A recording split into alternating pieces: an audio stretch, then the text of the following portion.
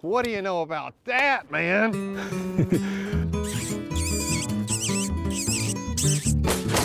That was pretty fun. On Taylorsville, and it was ripping. Some people don't know that. I haven't heard that yet. But you'll have to tell me about, some of that here in a second. Actually, that goes right hand in hand with one of the things I wanted to talk about. So let's just go ahead and get it started. Maybe we'll start there. Maybe we'll start somewhere else. But I'm Chase Winiger, host of the podcast, Lee McClellan. I hope everybody's having a great Derby week. Best week of the year. It was great until yesterday when the rain came in. Yeah, no doubt. Because it has put a slight damper on everything I've been wanting to do. Yeah, we will do one outside soon, folks. We were supposed to do it yesterday, but I can't say I unfortunately had to go film a turkey hunt for the show, which I enjoy doing that. But I did want to go fishing with you. And one of these podcasts here in the next few weeks, there's a lot of really good fishing coming up. Mm-hmm. And if we can't go to Elkhorn, we'll go somewhere. Well, that's what I was going to say. I have a farm pond that has pretty good sized bass, and they're on the beds right now, so you can sight fish them with creature baits. So that's something I was going to talk about too. Oh, cool. But let's see, where do I want to start, Lee? I went kayaking the other day, had an interesting trip I was going to talk about. I did kill a turkey. I was wanting to talk about that. Maybe get into some late season tactics. Because turkey hunting is a little bit different right now than it would have been, the first week of the season, or, if our season came in a little bit earlier this year than it did, if it would have come in on April 12th or something like that. Because the turkeys are acting different. Breeding's about over, so I wanted to get into how I would hunt right now and then how I would fish the streams. But first, something I know you're excited about, it's Derby week. No doubt. No doubt. It feels like we just had one of these like 6 months ago. I know, it's weird, isn't it? Yeah. But I know you know much more about the horses, much more about the Derby than I do. So I wanted to hear if you have a best Derby story and if you have a pick. Well, it depends on best Derby story betting or best Derby story of craziness when I used to go to the infield. Were you the guy have you ever seen, watch the Derby live on TV and, John Bowles up there and he's like, all right, let's check in and see what's in John Bowles directing traffic. And he's like, now let's see what's happening in the infield. And there'll be people running across the porta pots on top of them. I've seen that. I haven't participated. Well, I've got several that probably aren't really applicable for our audience. Yeah. But, one of the first things in my first Derby, and the police knocked in and they rolled her up in the carpet carried her out like a big old log. That was my first Derby. I was like, wow. That's funny. The next funniest one was the year we were kind of toward the first turn, which most people go toward the third turn. And we were eating, and these guys, all middle-aged, all... And I thought the police would be coming to arrest them. They were sitting on the ground holding their stomach laughing. Oh, my gosh. And my last Derby... Man, that's not... and those are the mild ones. I'm just, right now in my head, right now in my mind, I'm picturing our supervisors listening to this episode. It's the first 3 minutes we got a... It was, but... it was back in the day. I think it's still just as wild, but it was pretty crazy. I've never been to infield at the Derby. Well, you haven't missed a whole lot. Unless it's debauchery and nudity and stuff. But, well, there you go, everybody. But betting wise, I've had some good derbies. I've had some really good derbies. I had charismatic across the board. Who do you like this year? Everybody's talking this year is a very wide open year. I think this year is going to be an excellent betting year. There's only one horse that really looks like he's a favorite. Yeah, Essential Quality is going to be the giant favorite, and deservedly undefeated. Has won at Churchill Downs. Brad Cox, the trainer, is one of the hottest trainers on earth right now. He's a Louisville native, and he's went to Iroquois High School, graduate from Iroquois. Mm-hmm. The other horse everybody's talking about is Rocky World, the winner of Santa Anita Derby, won on the front end. Has good breeding to go the distance. Won his first cup on turf, then got on the dirt and took off. He's kind of everybody's buzz horse right now. The other one people were talking about was Known Agenda, but he drew the one hole. Yeah. And the one hole is kind of the kiss of death, but they have a new gate now. So there may be a chance it's not as bad as it used to be back when we had the two gates. And the one hole basically had to run straight into the fence or just had to wait everybody to go and then could get room. I'll tell you, I've only got my eye on three horses. And Essential Quality, obviously, the favorite, Brad Cox, the trainer from Louisville. I like that. I like Midnight Bourbon. Yeah, I do too. Because I like the name, and that's a Kentucky horse. And then the other And one. then Mike Smith's on him, and he's a damn good jockey. Oh yeah, I listened to an interview with him this morning on the way into work. He's Yeah. pretty good. And if I'm not mistaken, is he one of the bigger horses, one of the stronger horses? I believe so. And then Hot Rod Charlie is the other one that I like. So I don't know much. I don't know nearly as much about horses or betting. But that's if you box those three in an exacta box, I think you could do worse. Well, I know Brad Cox. I don't know him. I know the name Brad Cox because he's a local guy. I know the name Mike Smith. So those are just a jockey and a trainer. And then of course you got oh my God, Baffert and those guys. He only has one horse now. Yeah, Medina Spirit, he's flying under, and he's never been out of the exacta. So Yeah. in any of his races, so I'm gonna have to put him in a couple of my bets. But I predict he will be way over bet because it's Bob Baffert. Yeah, so you won't get good odds on that. No, you won't get the odds that you should. So I don't want to talk too much betting, too much horse stuff, but it's Derby week. I feel like that's only right. I will tell you, you told your Derby story. I'll tell you my only Derby story because I've never actually been to the Kentucky Derby. I might have told you this before about when I was a little kid Yes. and D. Wayne Lucas. No. Go. So I had to be like 10 years old or so because my parents split when I was like 11 or 12, and this was before that. And D. Wayne Lucas was doing a radio show at Buckheads on the river, and my parents wanted to go see D. Wayne. Mm-hmm. So we go down there, and I don't care a thing about horses or the Derby. I couldn't care less. I'm just sitting there going through all this, and I'd get up and go to the restroom, and I come back out, and instead of going back over and sitting with my parents, I just sat down on a bench by the door. And I was like, that not feeling it. And I sat down on this bench, and this lady sitting next to me started talking to me, and she was asking me, she was an older lady then, so probably, in her 50s or so. And she was asking me, do you like horse racing? Have you ever been to the Derby? And I was straight up honest with her. I was like, no, I don't care about horse racing. I've never been. Yeah, I told her pretty much everything openly and honestly, and I spent about 15 minutes talking to her. And then the radio show was over, and everybody was standing up. So I was going to walk back over to my parents, and she said, well, get your parents to come over here. I want you to meet my husband. And I went and got my parents, and we walked back over there, and her husband was D. Wayne Lucas. So then we all sat and so it turns out I've been sitting there telling D. Wayne Lucas's wife how much I hated horse racing. Yeah. So D. Wayne was like, I want you all to come to the Derby this year. I'm going to get you a box. He said it'll be in will call. And he told us how to come get the tickets for the Derby and this box that D. Wayne was giving us. And so I remember asking my parents if I could go to the Derby. And they're like, no, you got a swim meet in Nashville that weekend. We can't miss it. You got to go to your swim meet. And all these years later, I wonder what happened to that box. Like, I got a feeling my dad probably scalped it. Oh, heck yeah. Yeah. He scalped that for some good money. Yeah, he probably went there, picked up those tickets, and turned that around. Maybe made a bet. I'm not sure. But that's my only Derby story because I've never been. And the reason I haven't been is I had a box given to me by D. Wayne Lucas himself and didn't get to use it. So The coach is a great trainer. He's 87, still gets on horses every day, D-Wayne? still trains. Yep. So he's how old? He's 87, I believe. So when I said she was older, I was thinking she was probably in her...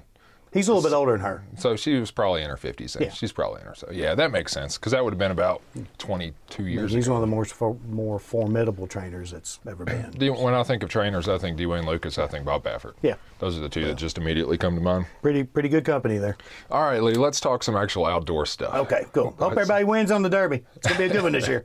Well, I will, be watching it. Now that I live in Louisville, I feel more connected to the Derby. Yeah, well, it's a big deal. When I lived in Madison County, Shelby County was fun, I felt like I was a part of it there. But then when I lived in Madison County and Frankfort and places like that. But now that I moved back to Louisville, I'm just a few miles from Churchill, and that's what people are talking about on the radio. And, you see all the signs and decorations, and it feels like I'm more a part of it. So I'm actually looking forward to this year's Derby more than I have in the past. But let's talk some hunting, fishing, conservation, wildlife type stuff. You told me a minute ago that you had notes written down from Debenbrock, and I went on a paddle trip, my first kayak trip of the year, 2 days ago. Yeah. So that would have been Wednesday? Wednesday. Flow was around 400 CFS. Yeah, I think it might, somewhere around there, which is, good. I didn't pick up my kayak and drag it one single time. I love when that happens. And at the same time, it wasn't too fast to fish. Yeah. It was the perfect flow in my book. And I actually got Kristen a new kayak and surprised her with it that day. All right, where'd you get her? It's a Vibe. I picked it up at Dick's Sporting Goods. And, the price points I was looking at, I would have liked to have gone with a Native or a Jackson or something like that. But, the price was good on the Vibe. And, the main thing I don't like about cheap kayaks is the thin holes. Yeah, no. And especially the two-piece kayaks, like some of the Pelicans and Lifetimes and things like they're made in two pieces and then, pressed together. and they just seem like when you knock on them, like it's not a very durable material. I could see it cracking or something like that. So this brand actually did have some, good quality. It felt like good quality How long? plastic. Hers is 90 inches, so it's still pretty short. That's 8'6" or something like that. But that's up from a 7-foot kayak that she had been. It's a sit on top. So, but she liked that. We started fishing. It was me and Kristen, my buddy Bobby, and his girlfriend Laura, and we put in at Peaks Mill, and we were going to go to 127. And we started fishing. I'm not going to say we were burning them up, but we were catching fish. I ended up catching, probably 5 or 6. Kristen caught 12, and we only got to fish half the time, and this is why. So Bobby's parents had just gone and bought some kayaks that day too, and they weren't kayaking with us, but they hit the creek right behind us, and about halfway through they caught up to us. Actually, they caught up to us in the hole above the hatchery. Mm-hmm. You know what I'm talking about? That one last long stretch, and it's got kind of a slate rock bottom before you dump into those last couple of riffles before the hatchery. And then is the old house, White House on your left, that hole or the one above Yeah, that? right there is where they caught up to us at. Yeah, that one hole above that is just bedrock city. So we were going down through there, and Bobby's parents, really, we were just going to let them pass us up. We were going to keep fishing. His parents were just out for a paddle. His dad did have a fishing pole, though. And we got up to the hatchery, where the creek splits and goes around the islands. Well, the flood, I guess in March or whenever that flood was this year, really changed that area. Really? That changes a lot. That's changed a lot through the year. You know that the island out there, if you go out, if you park at the hatchery and you walk out to the island, you walk all the way up where that big log jam was. Where you caught the smallmouth on the nightcrawler and the catfish that day. That's where I got the worst poison I've ever had in my life. Well, that place. Don't worry about ever getting poison ivy there again because it's gone. Wow. Yeah, I mean that tree that we were fishing on. That's probably 15 feet off the bank now. It's just sitting out there by itself, and there's no bank left. Wow. So in the streams, the flow is completely changed to where it cuts through at. And so is that whole little strip island's gone, or just that front one? The front part's completely gone. So, the creek changes year to year so much. Especially that region, that area right there is changing. Anywhere where you get different flows going different directions, it's gonna change a lot. But when we got to that spot, Bobby was yelling out, because Bobby's a whitewater guy. He knows what he's doing. He was trying to tell his parents, go left here, go left. And his dad went right and got stuck in some stuff. His fishing pole got stuck in a tree, and he flipped. Well, that tree right there, that's a bad tree on the right, the far right chute. That tree has gotten bigger and bigger, and it's a pole grabber. Well, so Bobby's dad flipped, and then right at the exact same time, his mom had gone left, got caught under a tree, flipped her kayak, hit her head on a rock on the bottom, and lost her paddle.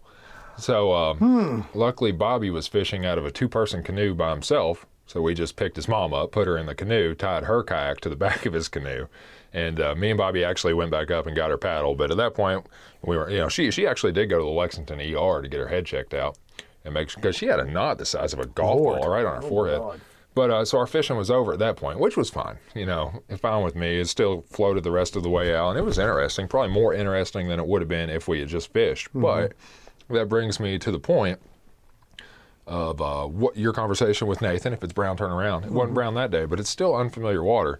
And Gina and Bobby Sr. both had their life jackets on, and Gina made a big post on Facebook, that's her name, Bobby's mom, about how she wore a life jacket and always will and stuff like that. And it hurt. I mean, it helped, I'm sure. Well, and that's one of the, if she hit her head hard enough, she could have been knocked out, You want your life jacket on if you're unconscious in the water, I'd say.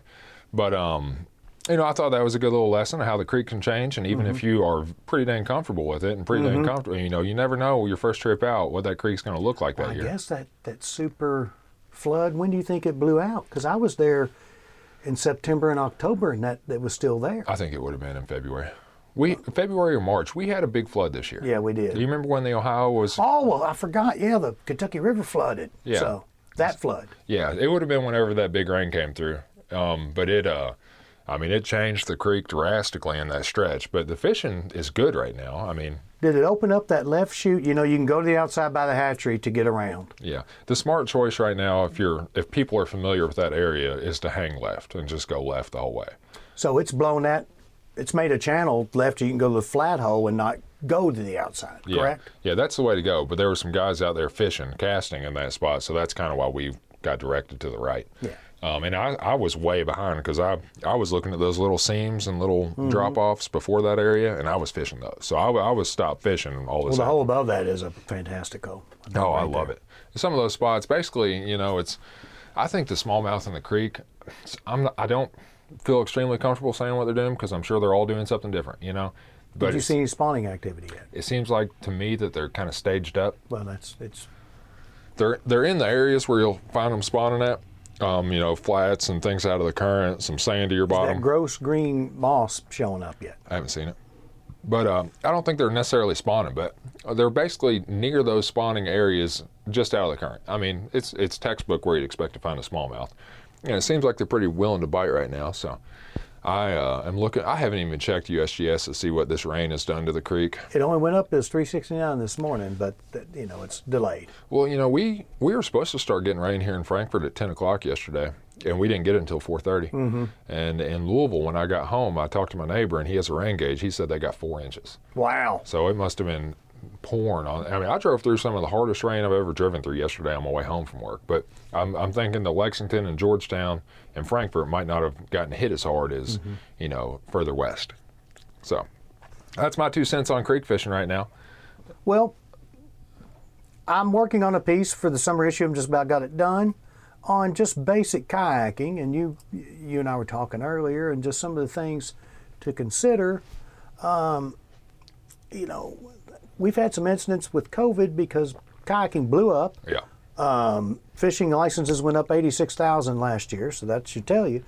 But we've had some incidents where people who didn't know what they were doing put on at bad times. Yes. And the easiest thing to do is consult the USGS water data page, and then click on statewide stream flow table, and then click on Kentucky and bookmark it to your favorites, because I check it every day, and you'll get familiar with how the stream you plan to float acts. It's just good to look at it.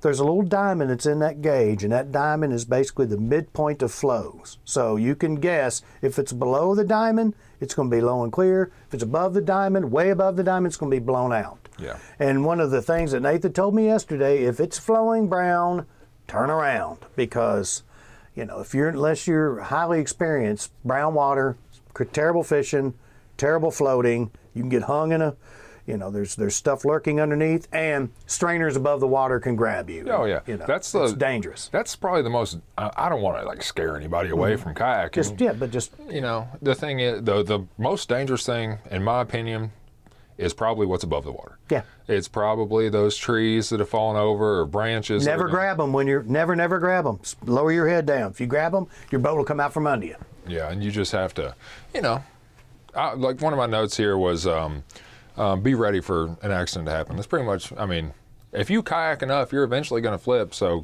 keep your phone in a dry bag and, have that PFD. I'll be 100% honest with you, Lee. I don't always wear my PFD on a creek, but I always have it on my chair right there. It's accessible, which is what's legal. Yeah, I have mine accessible too. It's right behind my chair. But as Nathan says, it's hard as hell to put it on once you flip, and you're in the water. But I always wear my PFD on the river, and I always wear it on lakes. Yeah. And the main reason on lakes, I don't trust the boats. Yeah. And that water's so deep, I can't necessarily just stand up in it. No doubt. So I would like to say always wear your PFD. I don't want to be a hypocrite, though, because if somebody did see a picture of me on Elkhorn Creek, you might notice that I'm leaning against it on the seat. But, if you're, I would suggest wearing it. It's kind of... Especially this time of year. In the summer, low conditions, you can probably get away with just putting it behind you or whatever more. But this time of year, if you flip and you're in water this cold, you could be in trouble. I really want to get one of those NRX PFDs that has... They're nice. Smitty and Larry both have one. Well, I feel like if I had a PFD that had the pouches on it, had the knife attachment, had a couple of pouches. That's what mine is. It's Stoquist, and I love it. Yeah, I feel like I would wear that all the time just for convenience sake. Even, Mine's got a little fold-over pouch. It's got little things. I can also make like a little table where I can tie lures and stuff from my front pockets. Yeah. The thing I like about the NRS Better Mine is the back is a little higher, and it fits right above a kayak seat. Mine, I kind of have to grab it and pull it to get it to fit above my seat. I think we saw a record number of drownings last year. Probably something to do with COVID and everybody hitting the water. Fishing license sales were through the roof. First-time fishing license sales were through the roof. So a lot of new and inexperienced kayakers out there on the water. So that's probably why a lot of the accidents happen. And people just like, that they, there was a family and that was at Taylorsville and they were letting it rip and they didn't know. And Is it the tailwaters? Because I haven't heard this. Yes. Law enforcement told me about it. And then they got in over their head. All the family's fine, but I think they lost their boats and ended up in trees. Again, if it's flowing brown and ripping, go home. Yeah. And another good thing that Nathan talked to me about is you were talking about Nathan Debenbrock, who owns Canoe Kentucky. Yes. He said, people get right on this flowing water. I've never even been in a kayak. Go to like the impounded part of North Elkhorn, go to like Beaver Lake, go to some flat water and just learn what it feels like. Yeah.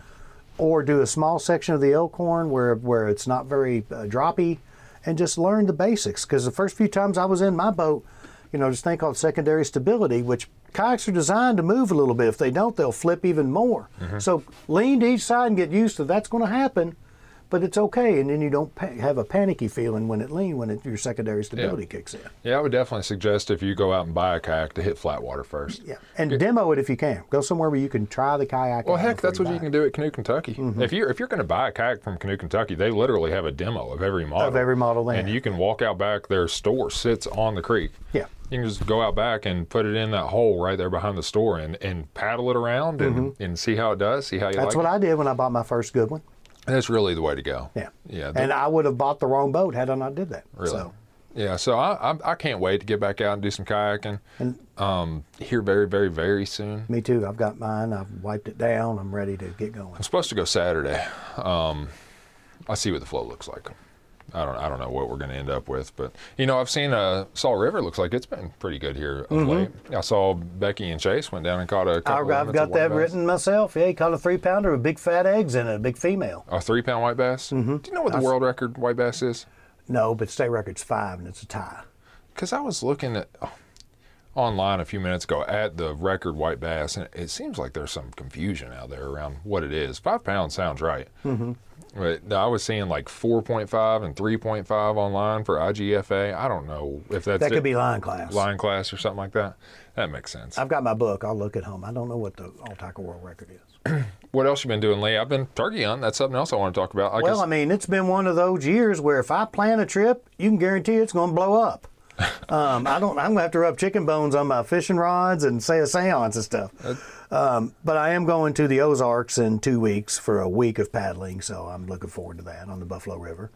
But my trips so far this year have been a bust, almost. Really? Yes, I've had a bad year so far. Just fishing in general? Yes. Huh. And I've talked to a lot of people. I think that those weird cold nights we've been having, the fish will come up, then you get real cold. It's been up and down. There was a day the last week, I think it was, where it was 72, and then the very next morning it was like 26. Yeah. That really screws with it. That can't be good for the fishing. I'll tell you though, one reliable fishing opportunity, if you can get access to it, is a farm pond. And this time of year, the bass are going on beds in the farm pond. And it can be pretty easy pickings for the biggest bass in the pond. And, if the water's clear enough, which it probably won't be after this rain for a few days, but if it's clear enough, you can walk around and from a distance, especially with polarized sunglasses on, you can find those bass, just off the bank, And if you make cast at them from a distance with a creature bait, like a lizard, I really like a lizard. And just drag it in that nest, they'll pick it up and you can catch them. Lizards and nest fishing have a long... Yeah, I love a lizard in the nest. But I will say, there's probably some people out there who turn their nose up at catching bass off a bed. I would think about releasing them pretty quick and pretty healthy because they are guarding either eggs or fry. And, if you were to take that bass off the bed, then you could potentially be hurting yourself and in the then future. the bluegill will go in there and nail the eggs or the fry. You eaten any fish yet this year? Yes, but one someone else caught and gave to me. My wife's allergic to fish. Oh, really? Yeah. So she has the opposite of alpha gal. Yeah.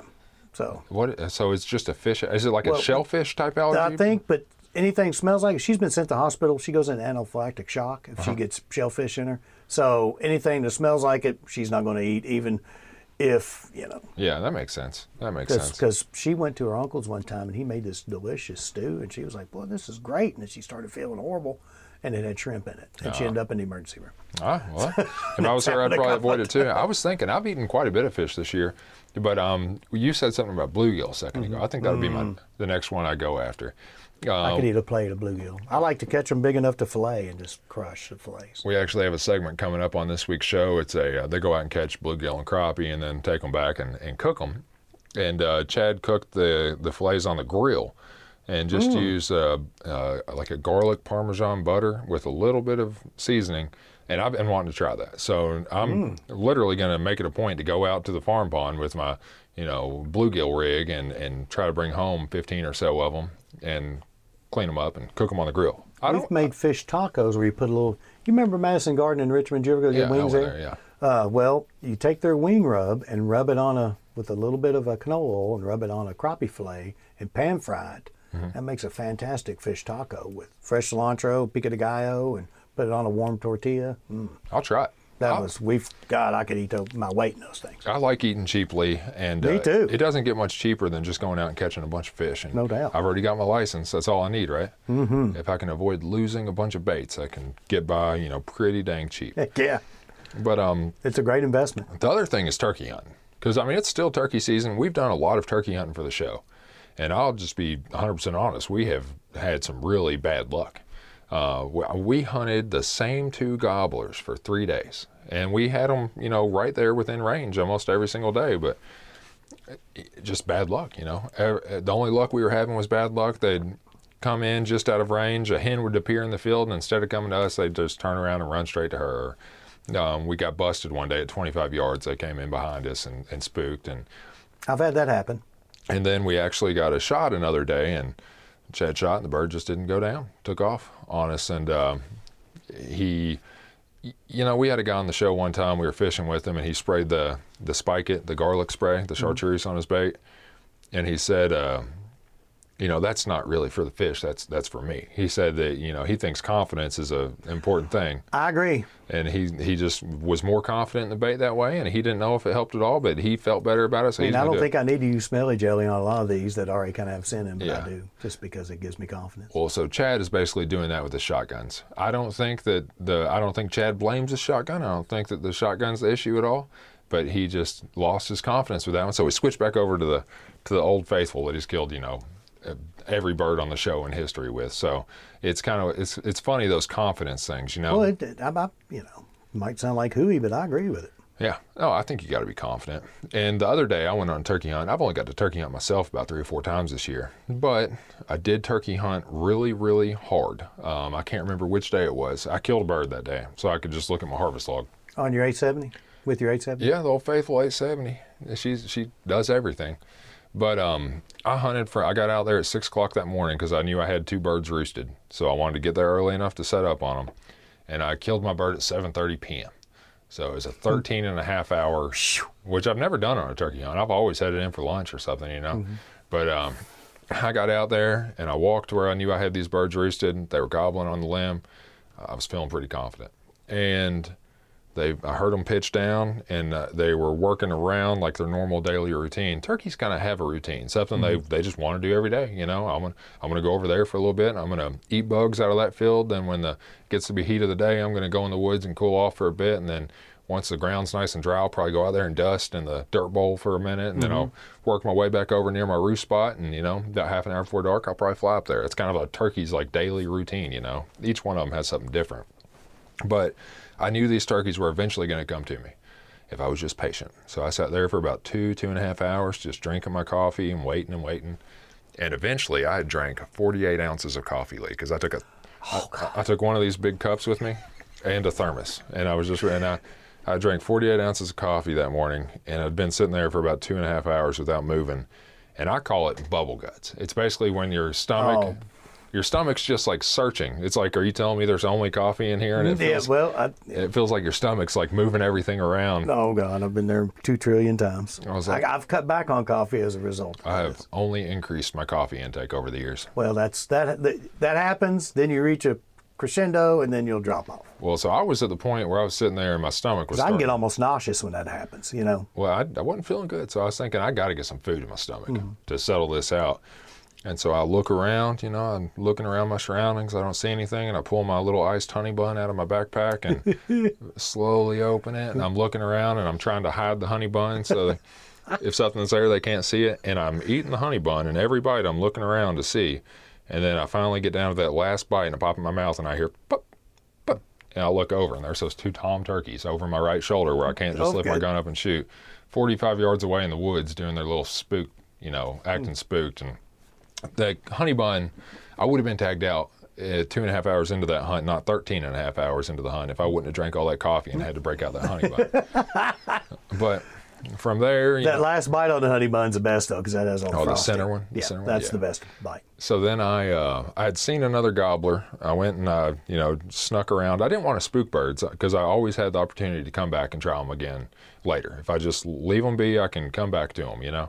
So I would work my way around the farm, and I ended up walking about 7 miles, just sneaking through the woods, spot to spot where I thought the turkeys might be. I found a coyote den with coyote pups in it.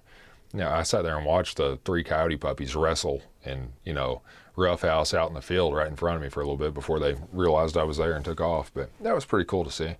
And eventually I set up in a spot where I thought that the other bird I'd seen that morning, I saw one strut up in the field from about 500 yards. He strutted up for about 2 minutes and went back in the woods. And I was thinking, this is the best location for him to roost if he's still in the area. So I set up right underneath the trees that I would expect him to fly up into. And that was where I was going to spend my last 2 hours of the day. And I set up there, and sure enough, within 15 minutes, he comes walking out into the field about 150 yards away, and he walks out to a dirt bowl, and he just starts dusting his feathers. And I just gave him a couple calls here and there, every 20 minutes or 30 minutes, I'd just do a couple yelps and a couple purrs, just make sure he knew that there was still something down there. And finally, after about an hour of him in that dust bowl, I could tell that he was lifting his head up more. He's looking around. I almost felt like he was trying to figure out where he was going to go. Where am I going to walk to now? What am I going to do? Because I could tell that he was just getting disinterested in what he was doing up there. And sure enough, he started hiking right down towards me and literally walked a straight line all the way to 40 yards. And the rest is history. I pulled the shot off. He went down, started flopping. I was so excited. Probably more excited on that one than I was other turkeys I've taken because it was such a long hunt. Mm-hmm.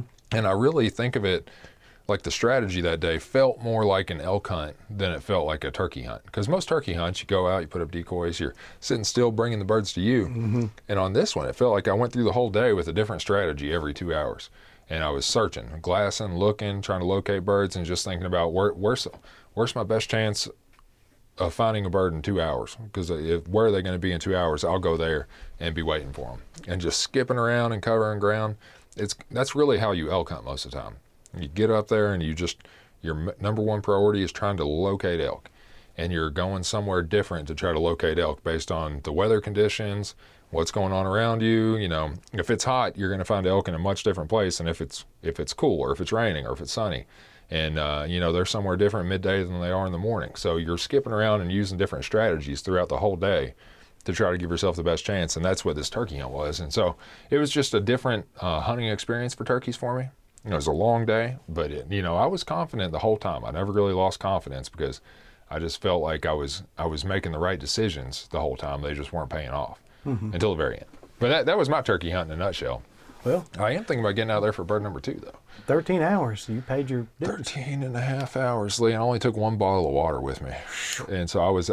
one honey bun, 1 bottle of water. I'd been like eating bark around 4 o'clock. Yeah, I took 50 ounces of coffee, 12 ounces of water, 1 honey bun.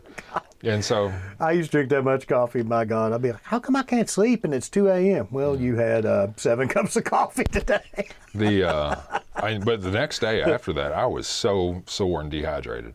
Where I guess I just dehydrated myself throughout the day and sitting in those uncomfortable positions and hiking that far. And it got pretty warm that day too. I was feeling it the next day, put it that way. And I think dehydration is probably the main reason. Really need to drink more water when I'm out there doing that. Mm-hmm. And so lesson learned. But I do want to go out and get bird number 2, or at least give it an effort. I don't really care if I don't kill a second turkey, but I want to continue hunting. And so I was thinking about talking about some late season strategies right now. I personally, over the past week, I've seen birds act much differently towards decoys than you would just expect them to. You know, a lot of birds that I've seen and people I've talked to have skirted the decoys. The decoys have, you know, they have had no interest in them, or it seems like they're avoiding them. Mm-hmm. And I don't know if that's because of hunting pressure, or if, that happens to doves. You know, that they'll love that mojo bird for the first week or so, but then it can make them flare after a while. Well, and not just that, but I mean, by now I'm assuming every turkey's been whooped at least a couple times. Maybe they're not looking for another fight. Yeah. And, you know, naturally, most of the hens have probably been bred and are probably sitting on nests more than they're out looking for a Tom or a Jake. So it might just be unnatural to have a hen out there doing that much calling and, you know, the hen decoy. And then they just might not want to take the chance of getting whooped again by a Jake. So if I hunt from here out, I'm probably leaving the decoys at home. And that's what I did the day I killed. And I really like run and gun style hunting right now. You know, turkeys might be more reluctant to come into your calls. They might, you know, be more reluctant to come into your decoys. So think about going to them. You know, get up there and try to figure out where they're at. Think about, can I make a move to get into position on those birds to get a shot? Think about where you think they're going to be going from where they're at if you do spot some. And then other than that, think about where they're going to start and end their days at. Because that's the easiest way to pin where you can probably get on a turkey if they aren't responsive to calls, is go out there and find out where they're roosting. If you can roost a bird, there's a good chance you can get him the next morning, or you can get him the next night, because he's probably going to hit that same spot again. You know, so that would be my 2 cents on turkey hunt right now, is think about leaving the decoys at home, and think about being mobile, and think about hunting them kind of like deer, where you're setting up on their travel patterns and trying to get in front of them, or trying to just be where they're going to end up at. You know, as the weather gets warm, how does that impact your strategy as the days get longer and the weather gets warm, as we get into the first week of May? Honestly, pretty much what I just said. As things heat up, you know, and breeding starts to slow down, I think that leaving the decoys and you know, it's not. I don't want to say it's not as fun or it's more fun, because it can be either or. Does the warmer weather slow them down? I think it pretty much has to do with length of day. Yeah, that's kind of the photo period does same with fish. I think that's kind of a Zach Danks question. I'd hate to answer it wrong. But I think that length of day is kind of what they base their routine around as far as breeding and everything goes. Well, that never changes year to year. Weathers are variable, but photo period's the same. You know, it's a lot of fun to sit down with decoys and a call and call the turkeys in and have it work out successfully that way. So I don't want to say that run and gun is more fun, because honestly, that's a extremely fun style of hunting. But it's not like the fun hunting's over, because if you have a successful hunt where you did what we just talked about, which is, you know, put a stalk on some turkeys, or get out in front of them, or even just, you know, go through the process of figuring out where they roost at and then getting yourself in that position. I mean, it's all success, and it's all fun. It's all good hunting, and everybody likes something different. So I don't want to say that the fun hunting is past us, or that you need to be a run and gun hunter to have fun, because it really just depends on you. But that's what I would do. I would try to go to the turkeys more than have them come to me right now. I just don't think that they're going to be as responsive to decoys and calls. And, you know, somebody might be listening to this and saying, oh, he's full of it. I saw, you know, my decoy got flogged by 2 toms the other day. Every bird's different. Yeah. But I just think that in general, it's fairly safe to say that decoys aren't as effective as they were day one of season at this point. So that's my 2 cents on the turkeys, Lee. I haven't looked at our turkey numbers yet this year. I think I did see 25,000 so far. I haven't. You know, I looked opening weekend. I haven't looked since. We'll have to get with Zach after the season. Maybe have a after season roundup with Zach. Yeah. I'd be good with that. You got anything else written down? I'm actually starting to get kind of hungry. I'm starving, and we're getting takeout, and we're talking derby at lunch. Yeah. I do these things called the Spring Fishing Frenzy. They're on the website. Yeah. Just go to the fishing page and click on Spring Fishing Frenzy. They're also on Facebook, and I did one this week on creek fishing. And May is my favorite month, probably. May and September, believe it or not, are my 2 favorite months. For creek fishing? Yeah. Yeah. And I love it all summer, but I love May, especially mid-May to late May. Why do you like May? Well, spawning's over, and they kind of, as the water warms, they're going to need more metabolic boost. So I think they're more aggressive. And I've also caught some of my bigger fish of all time have come in May. Yeah. And also in September, a lot of people think topwater is warm. September is my favorite month to throw topwater. So if you were going out right now to smallmouth fish, say we had normal flow, what would you would be your first bait? What would you walk into the creek with? Well, now normal flow, I geared up with a heavier jig and stuff, thinking that we were going to probably have 350 to 400 CFS yesterday. If I only had one bait in May, I would probably throw a black finesse worm or a swim bait like you like to throw. Yeah, I like the swim baits. Or I like to nose hook a little 3.5 inch to 4 inch sluggo type soft plastic jerk bait, and nose hooking it with a wide gap finesse hook like you would use for a drop shot, and that's all. Don't add any weight, and that thing spirals down. And you jerk it, and it's so cool because you can watch it. All of a sudden, it disappears because a fish grabbed it. And I have done great in May on that lure. I actually hate to admit this, but and then the TRD worm. I know you hate that, but it works. works. That's what I was going to say. I hate to admit this, but that's what has been my go-to bait the last 2 times I've gone to the creek. I mean, I feel bad because I throw it so much. I'm like, come on, I'm tired of this. But it works. I don't know why it works, but yeah, it does. It works. But I really like a swim bait, like you said, or a crawfish imitator. I mean, basically, small bait fish and crawfish are what most smallmouth. And I love a little beaver style bait too. The Smalley beaver. Yeah. I love those because that's a crawfish. Well, Kitech makes some really cool little creature baits. I've got those too. The little spider, I think they're called. Well, Cabin Creek makes spider parts. Yeah. But I love the salty spider. Yeah, the salty spider part, all those. So basically, I like those little creature baits that look like a crawfish, or I like a small swim bait.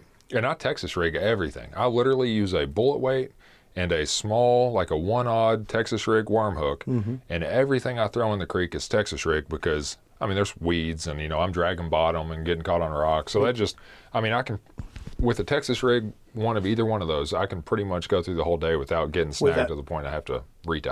I throw a very similar thing. I just throw it with a spider slider, or now there's a bunch of them, the bullets heads. Owner makes one where it's like a Texas rig, but it's all connected. And then I have those too. I don't like throw hook exposed like you, but I will. But I usually end up regretting it because, man, it's just you spend half the day unhooking. Yeah, those the pre-weighted worm hooks that you're talking about, I really, really like. And, I said Texas rig and that I use a bullet weight. But they're very similar. It's very similar. I do use both, but the one you're talking about where it has the basically a bullet weight pre-molded onto the head of the hook. Yeah, I love that. And then a lot of them actually have a little weight on the shank of the hook also. So the TRD new one, that Finesse Bullets, has that little weight on the shank. Yeah, and I like the weight on the shank because it'll actually hold your bait from slipping down too. That's why it's there. And it guarantees that your bait's always going to ride, in the water a certain way, vertically.